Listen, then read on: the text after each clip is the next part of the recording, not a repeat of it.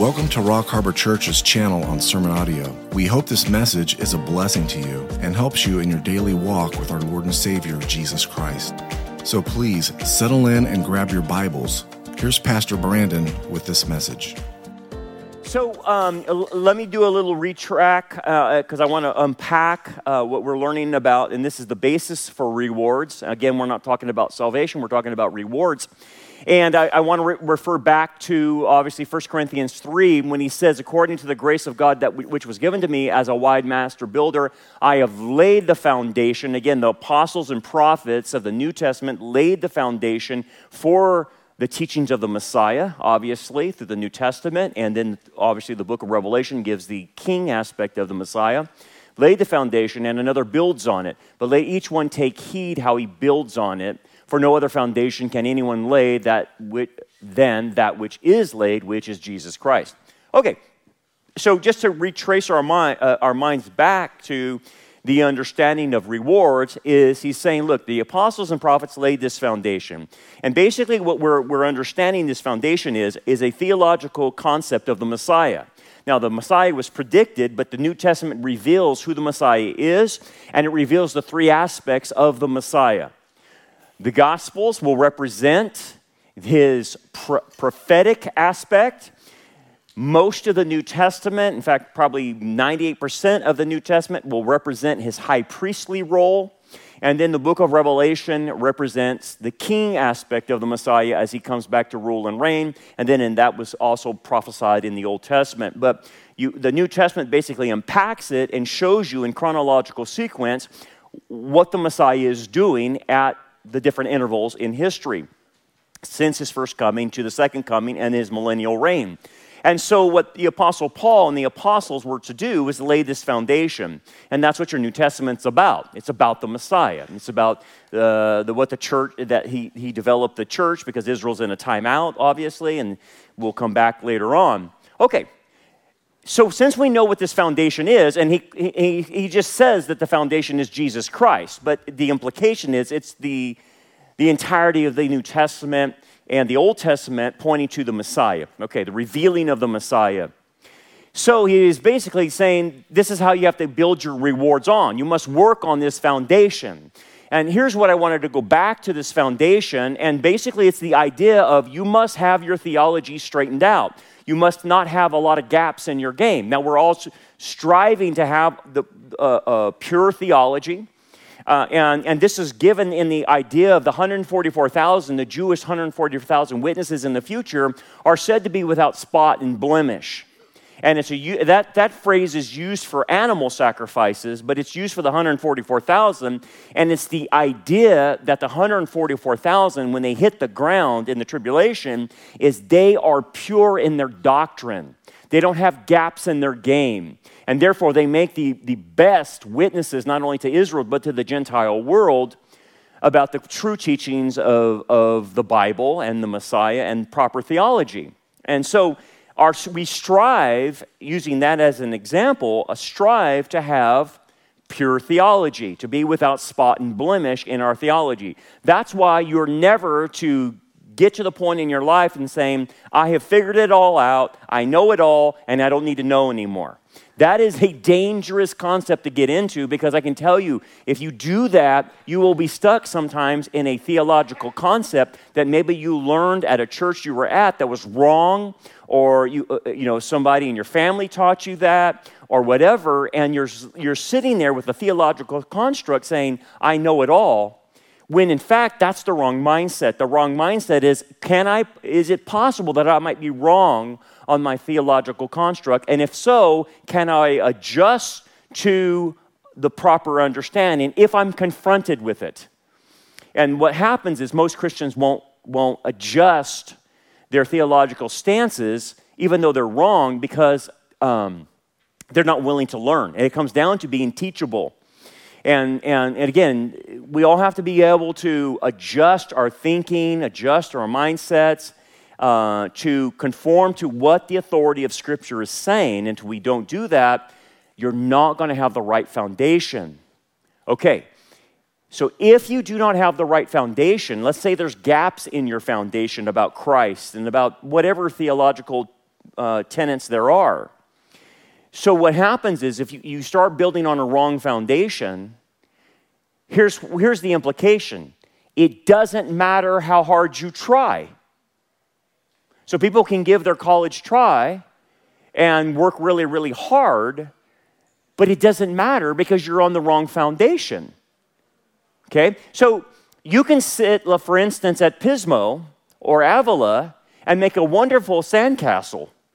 And you can spend all day making this sandcastle and dial it in. But again, if it's on the wrong foundation, it's going to be wiped out by the tide. It doesn't matter how hard you worked. You were wrong because you had the wrong foundation.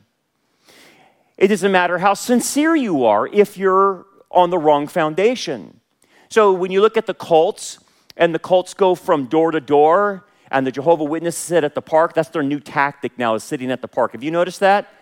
They're sitting at the park, and no one's going up to them. It's like a terrible methodology because they're not going to get any conversions or anything. But here, nonetheless, you understand that their motives is, it doesn't matter if we get any conversions. It's just a matter of logging hours, and then Brooklyn gives me the log that my brownie points get higher and higher every time. So it doesn't matter if they get conversions. It's a matter of how many doors they hit, how many streets they hit, how many hours they sit at the park for no reason whatsoever. But the Mormon guys that come to your door, and they say to you, I had a burning in the bosom, right? And they're really sincere about it, right? They're very sincere about it. They're not fake, they're sincere, but they're sincerely wrong. And that means that they're building on the wrong foundation. So sincerity doesn't make a hill of beans if you're on the wrong foundation. And again, so we're talking about effort or hard work. And people well, I've worked really, really hard at this. And so I'll give you an example. Like in some of the Catholic churches, especially in Central America, and we've been in there, and there's been times where you can see in Central America that they're crawling on their knees, and they have blood-stained knees as they're crawling in their devotion to Mary. Okay? And they're working really hard, and they're sacrificing their bodies for Mary, and they're crawling on their knees, and they're bloody, and some of them actually crawl on the ground. And you see this a lot in Central America. You don't see it too much in America, but you'll see it in Central America and Mexico. And in South America as well. And these people are really pouring themselves out. But they're on the wrong foundation. So it doesn't matter. It doesn't matter if they self-flagellate themselves with a whip of a cat of nine tails across their back. It doesn't matter. It doesn't matter how much they sacrifice if you're on the wrong foundation. Okay? It doesn't matter what church you attend.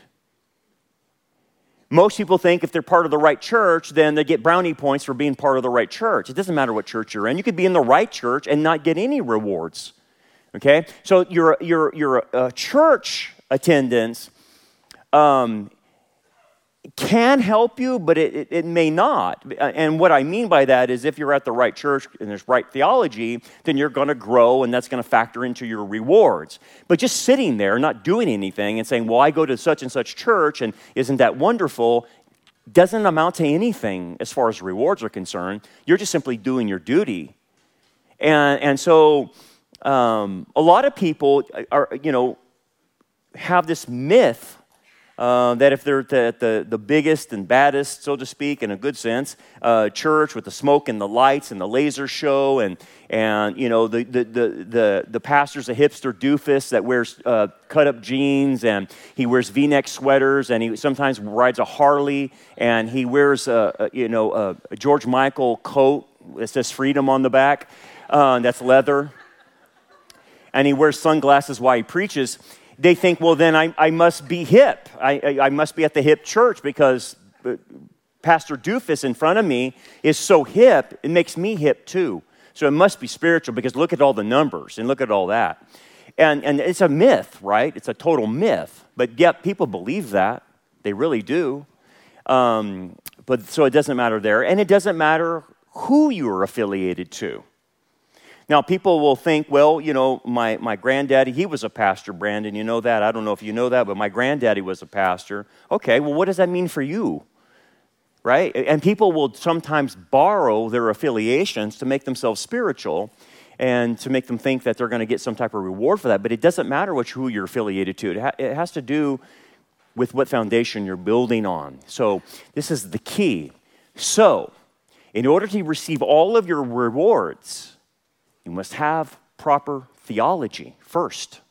And if you have proper theology, and again, we're not going to be perfect all the time. There's stuff that's debatable, and we're not sure, on secondary and tertiary issues, right?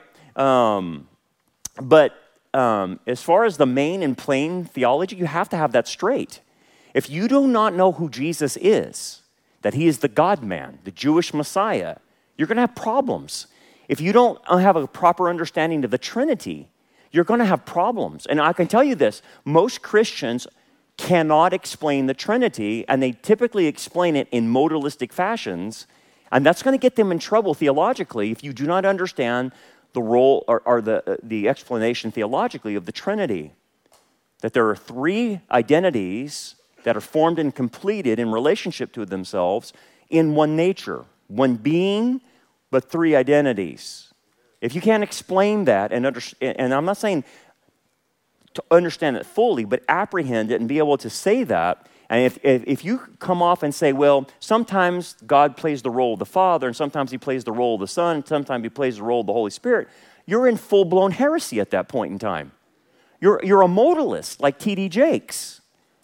So everything matters. If you get the Trinity wrong, that's a major problem theologically. If you get the hypostatic union of Christ, that he is the God-man, 100% man, 100% God, if you get that wrong, you have the person of Christ messed up. And if you get the work of Christ messed up, like the Catholics do, you're in trouble. Okay? Because I grew up Catholic. So the Catholic Church had the person of Christ correct. They believed in the deity of the Messiah, the hypostatic union, the Trinity. But they got the work of the Messiah wrong because they believed that he didn't pay for all of their sins, that you had to pay for your sins through penance and the sacraments.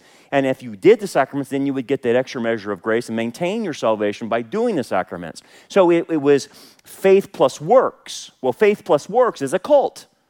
Okay, that's getting the work of the Messiah wrong. Let's go to the Church of Christ. My grandma was part of the Church of Christ. And I led her to the Lord at the end of it, and she knew that it was Christ alone, not baptism, that saved you. But the Church of Christ believes that you have to be baptized in order to be saved. That's the wrong foundation. You're messing up the work of the Messiah, right? So you have to get the person and work of the Messiah correct. And if you don't, you're on the wrong foundation.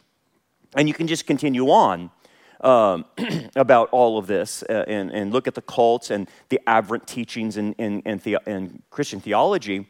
And then let's take for instance, a New Apostolic Reformation, like Bethel Redding, okay? That's a cult up there in Bethel Redding under Bill Johnson. You understand that. And they teach a doctrine called Kingdom Now or New Apostolic Reformation, that there's new apostles, new prophets, and they're going to usher in the kingdom, and all this kind of crazy malarkey. And because of that, if you really think you're going to usher in the kingdom, I can already guarantee you what kind of behavior you'll be involved in. And if you think you're going to usher in the kingdom without Christ, I already know what you think about Israel. I already know theologically where you stand. If you're Kingdom Now, New Apostolic Reformation, and all that other junk, and you're borrowing from Israel promises made to them for the kingdom and made to them for the tribulation. Like your old men will see visions and your young men will dream dreams, or vice versa. I can't remember the phrase. And remember, they'll use that and say, well, that's what's happening now. And it's like, no, wait a second, time out. That's Joel chapter 2 and 3, and you're in the tribulation at that point, and that's referring to the Jews. How could you apply that today to yourself? And we'll say, well, Peter used it in Acts chapter 2. Yeah, but Peter was using a drash. And that's what the New Apostolic Reformation doesn't understand. They don't understand Jewish interpretation. And there's the parodies of Jewish interpretation is a drash means it's a literal plus application, which means when Peter is saying this is happening and this is like that, He's not saying it's the same, it's what Joel predicted. He's saying it's a drosh, that it's like what Joel predicted. It's a drosh. And that's why he references it in Acts, because of the coming of the Spirit on the church. But he's not referring to the coming of the Spirit on Israel in Joel chapter 2 and 3. He's saying it's like that. And yet, if you don't understand Jewish interpretation, like a drosh, that's a literal plus application, then you're going to totally misinterpret that and say, you're right now, we're in it. And then borrow and steal promises made to Israel and say, our prophets and apostles are doing this now. And you're totally wrong. Well, if you build on that foundation and you don't understand the kingdom, then where does it end up? You end up, I can tell you this, if you think you're building the kingdom now, those people, those Christians end up in the same lane of traffic as the Marxists and socialists who are building a Marxist socialist utopia, because they eventually come together. They're building a utopia. They're building a kingdom without Christ. Well, I'm telling you what, you're going to end up in the same place, because I already know what their behavior is. Their behavior on this side in building the kingdom is social justice causes. That's what will happen. They start taking over social justice. So they're building on the wrong foundation because of that. So the implications of not being on the right foundation are huge, huge. And so all these people, think about this, on the New Apostolic Reformation, or Dominionists, or Seven Mountain Mandates, or whatever, Kingdom Now. All their efforts, because they're on the wrong foundation as far as the kingdom is concerned, all their efforts will possibly be lost because they were on the wrong foundation.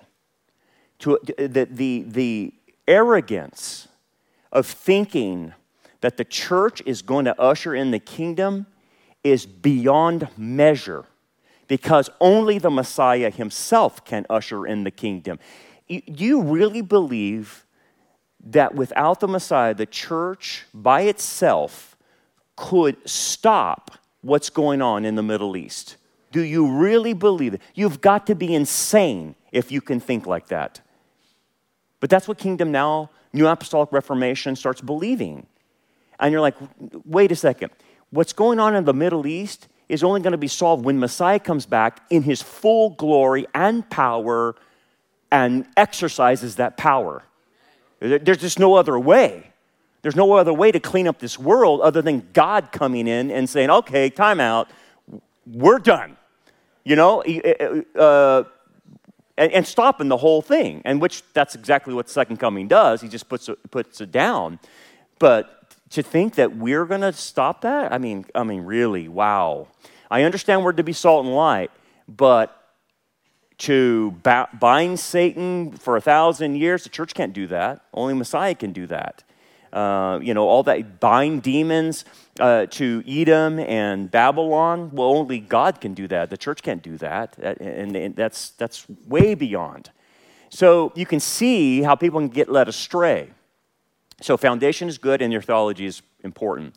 Okay, so let's then move to this as far as wood, hay, straw versus gold, silver, and precious stones. So these are the items, and we briefly talked about it last week, of how your works are going to be measured by the refining fire of the Messiah at the Bema seat. And again, that refining fire is his judgment, his evaluation of us, and our accountability to us. And so what is the difference? So Paul says gold, silver, and precious stones versus wood, hay, and straw or stubble. What is that? Well, all 6 of them are building materials, okay? And he's using the analogy of building a temple or a building, and trying to use that analogy to understand how our rewards are understood. Okay, so if you compare the wood, hay, and straw to gold, silver, and precious stones, you start getting a contrast, okay? And the contrast starts giving you an idea or a clue on, okay, if I am on the right foundation, then I have to use the proper building materials when I'm on it, okay? So when you see the contrast, you have then a difference between temporary versus eternal, okay? So gold, silver, precious stones are meant to be in the category of eternal, whereas wood, hay, and straw, if you're building a house out of wood, hay, and straw, that can easily be demolished. pretty easy, so that represents temporary dwellings versus permanent dwellings. If you look at wood, hay, and straw, they're easily flammable, right? Okay, versus inflammable of gold, silver, and precious stones. They can pass through the flames of judgment. Okay, so we get a little bit more here. And then you look at gold, silver, and precious stones, you're talking about expensive and versus wood, hay, and straw, which is cheap.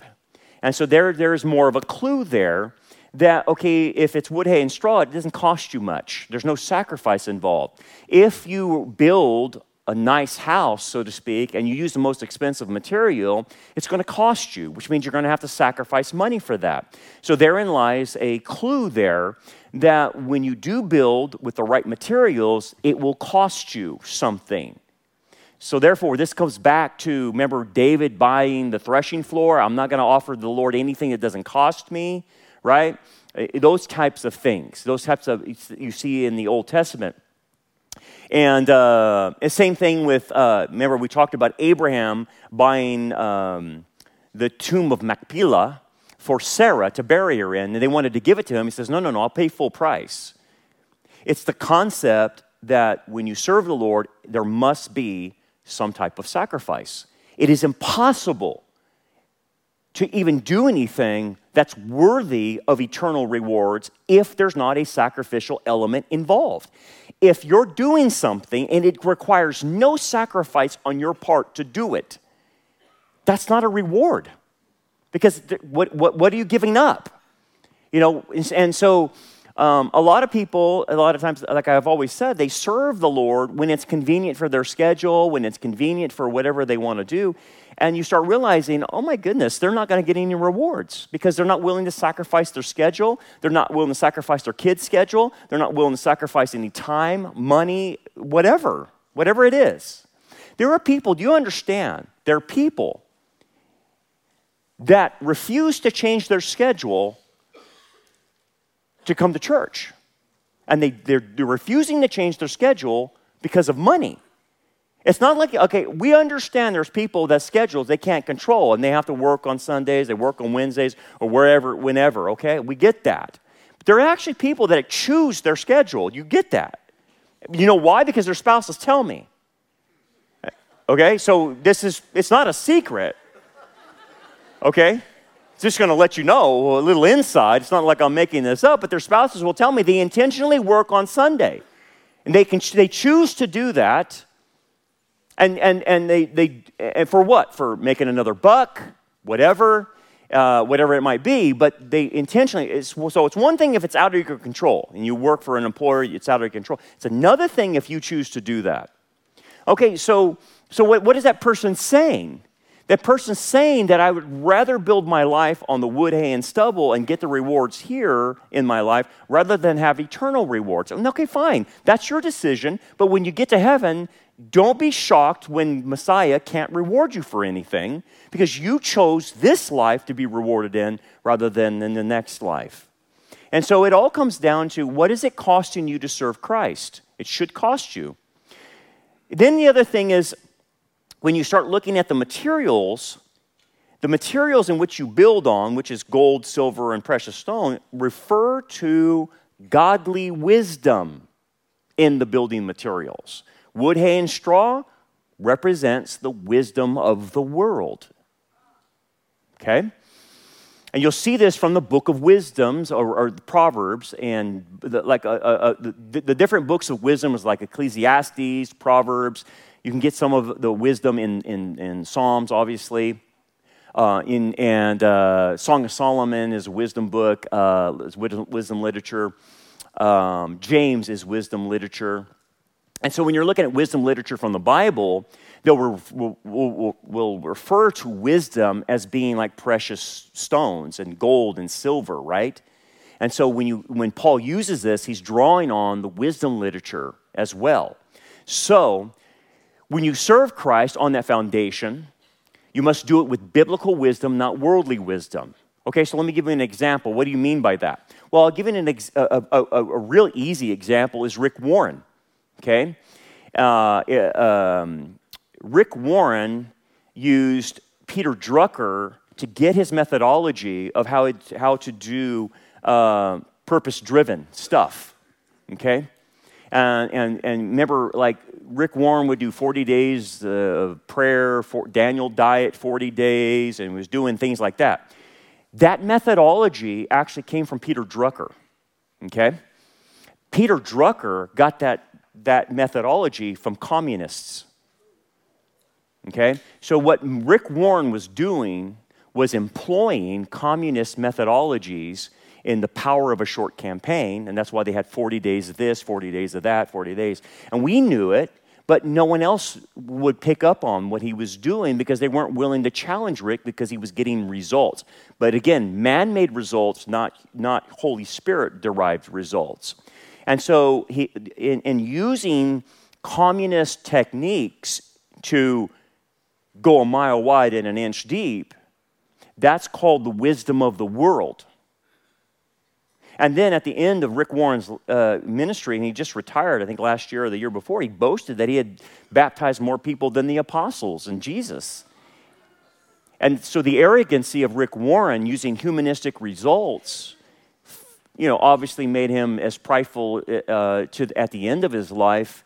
He was worse at the end than when he started because of this worldly wisdom. Look! I tell you, it's a formula, and whether you're using Peter Drucker's formula or you're using C. Peter Wagner's formula for the church growth movement, which happened in the 80s and continues to be the problem today, that's humanistic wisdom.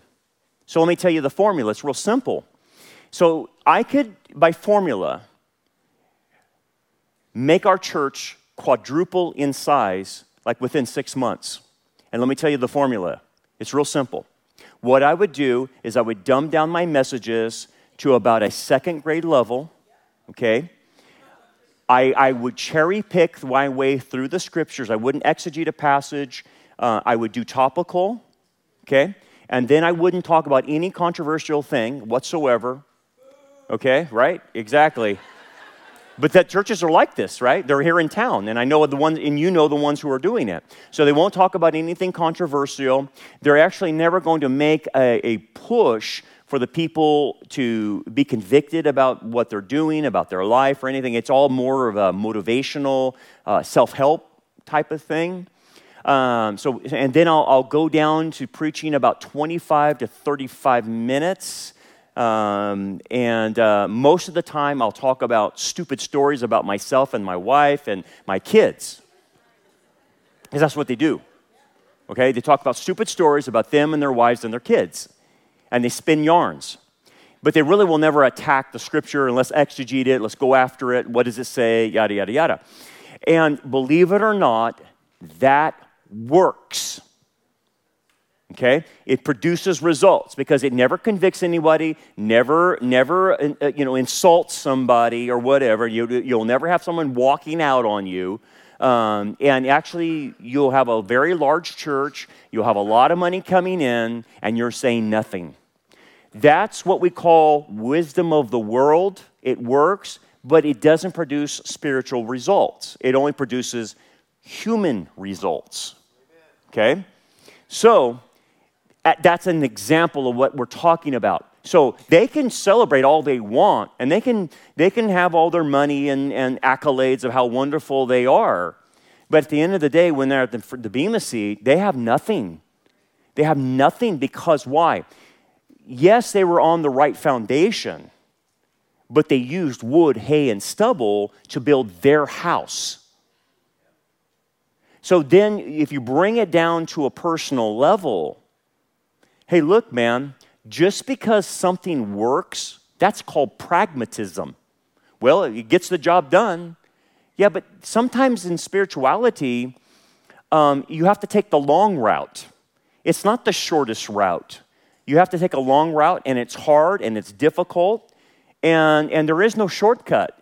But human wisdom wants us to take shortcuts. And if you take a shortcut, what will happen is you'll miss out on reward because you took a shortcut. So let me give you an example. As far as let's talk about, for instance, leadership. Okay, leadership. So in God's economy, as far as his leaders are concerned, usually you'll see a reluctant leader, okay? Like a Moses. I'm slow of speech when they're called, okay? So you have this reluctant leader. And they don't really want to do, they count the costs and they're really reluctant.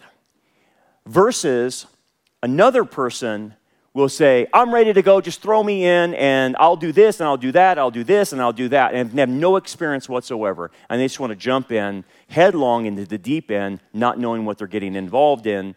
And if you start contrasting the two people, the reluctant leader versus I'm all in, I'll just throw me in, you'll start realizing one is working on godly wisdom, the other one is working on worldly wisdom. Because if I want to gain my attention of my employer in the secular world, I have to self-promote, don't I? I have to tell them how good I am, don't I? In the secular world. I have to then show them how good I am. But and then there's an element that I have to kiss up to them in the secular world, right? I have to play the game. I have to play the politics and whatnot. Here's the thing. People think that they can bring that into Christianity and then they employ it and then the people are stupid enough not to see it. And then they work their way to the top because of that same mentality, and before you know it, you don't have a pastor in front of you, you have a CEO in front of you. Because that's an employment of secular techniques that fool a lot of people. What you're looking for is somebody that is a reluctant leader, but you do see the gifts. And they don't self-promote themselves because they're humble. The kind of leaders God looks for are humble leaders, not those who promote themselves. And so you'll see this worldly wisdom versus godly wisdom. And if you can see the difference, you'll be able to spot out the secularists trying to make a move in a spiritual environment versus the real, authentic, humble servant that actually is the one you need to be using. You don't need to promote yourself. The proverb says, if you're good at what you do, a king will recognize it. You don't need to promote yourself. Just do your work and do it well, do it 100% and unto the Lord, and you will be noticed. That's what the proverb says. But if you have to talk a good game and tell how wonderful you are, then you're not. And you won't be rewarded. So here's the thing. Works must be in character of the foundation and compatible with the foundation. So if you're going to get rewards, you must be in concert in your character with what this foundation is. The foundation is Jesus Christ. So your character must reflect Jesus Christ. If it doesn't reflect Christ, guess what? You will lose rewards. You can do all these wonderful things, but if your character is wrong internally, he's going to evaluate that and say, nope, because your character was wrong. It wasn't in concert with me. You didn't reflect me when you did these things. You reflected you when you did these things. Okay? So here is the motivation. So the big key in having gold, silver, precious stones versus wood, hay, and stubble is your motivation. Why do you do the things you do?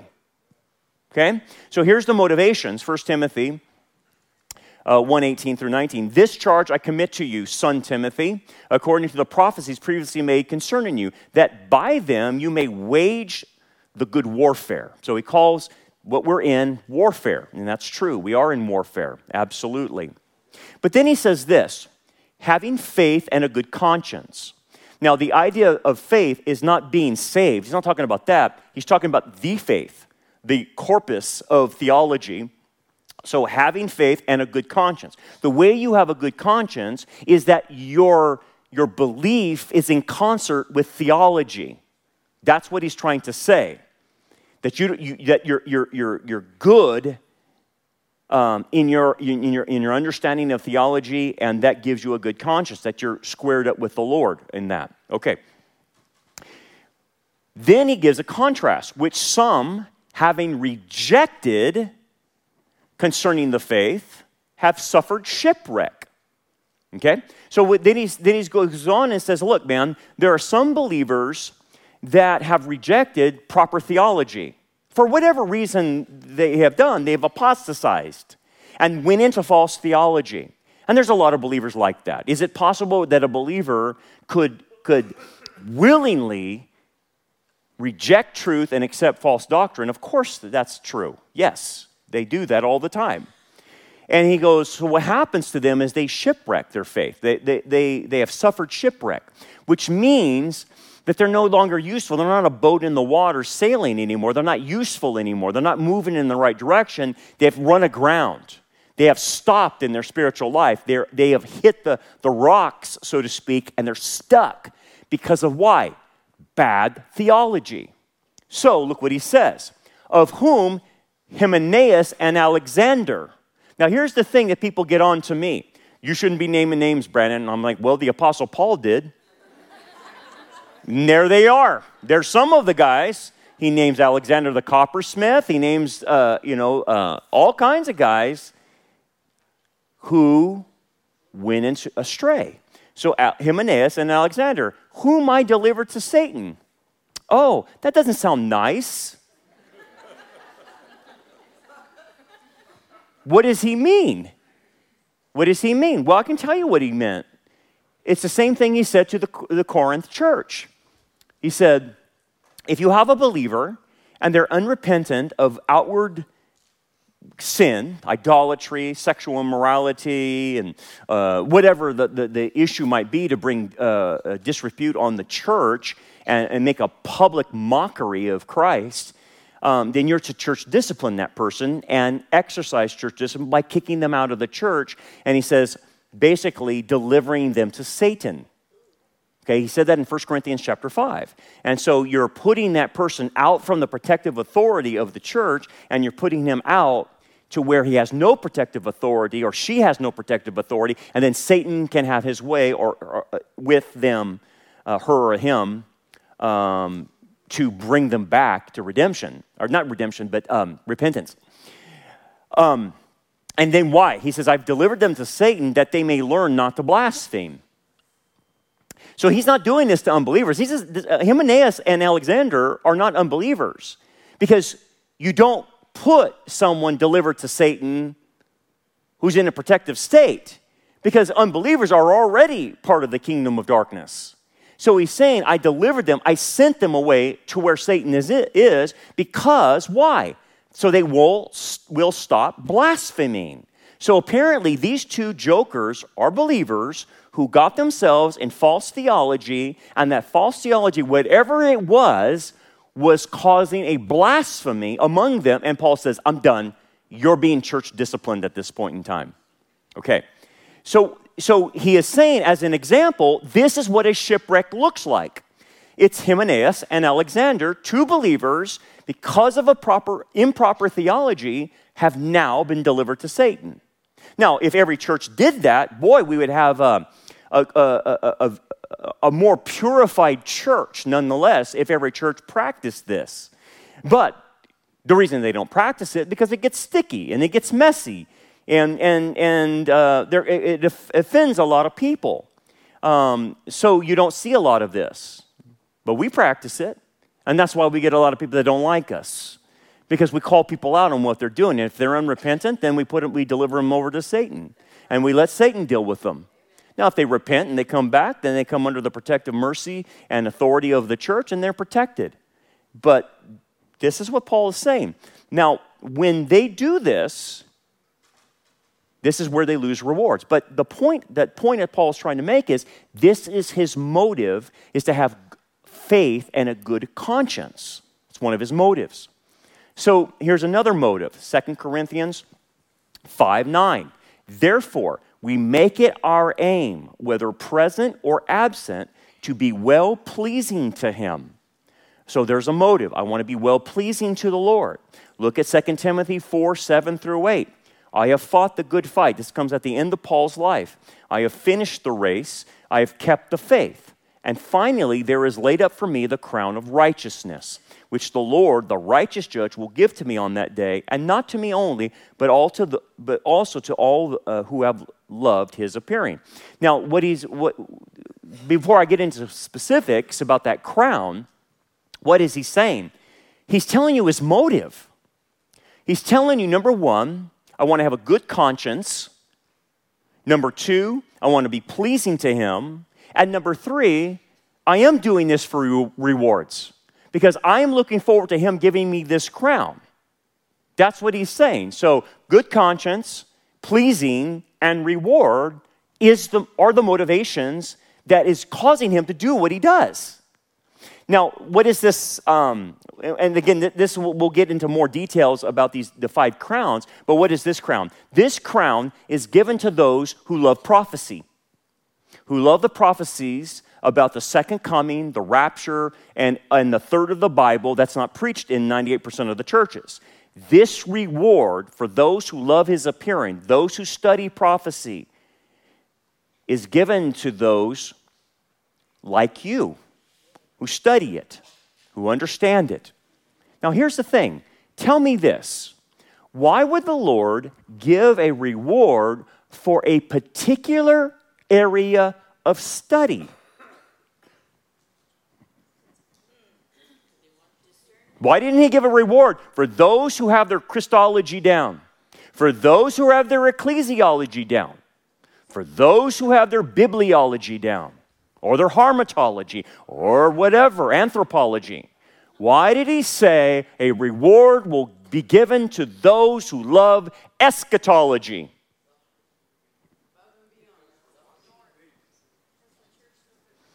Remember, to get rewards, you have to go the second mile. To get rewards, not everyone does them. To get rewards, you have to pay a price. Don't you? Oh, that's right. The area of theology called eschatology is one of the most difficult subjects in the Bible. And that's why so many people don't know it.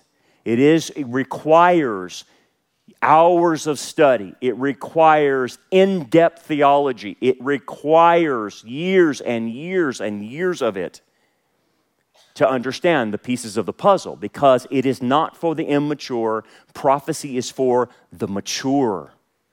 Okay? And those who start connecting dots are able to grasp what Scripture is saying.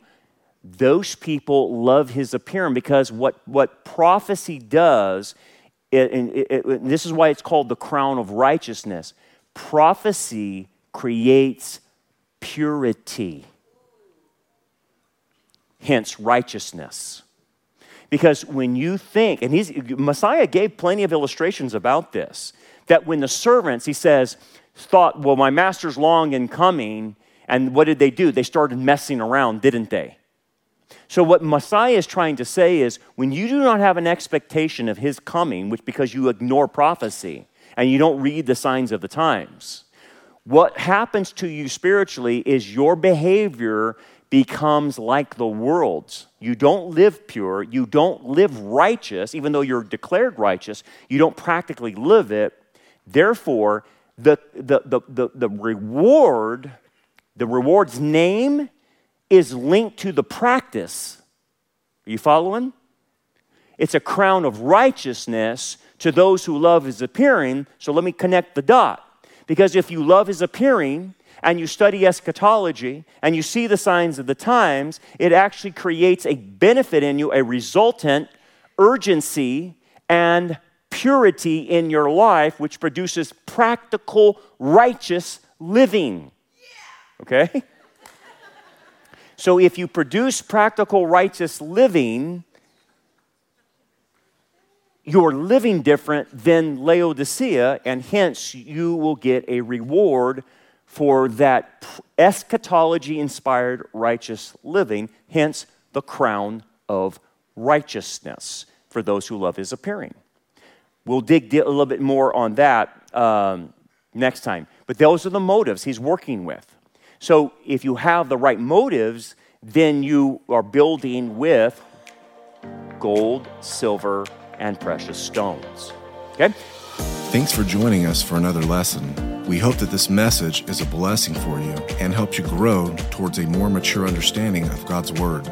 For more information about our ministry, we invite you to check out our website at rockharborchurch.net. Until next time, remember, keep looking up, for our redemption draws near.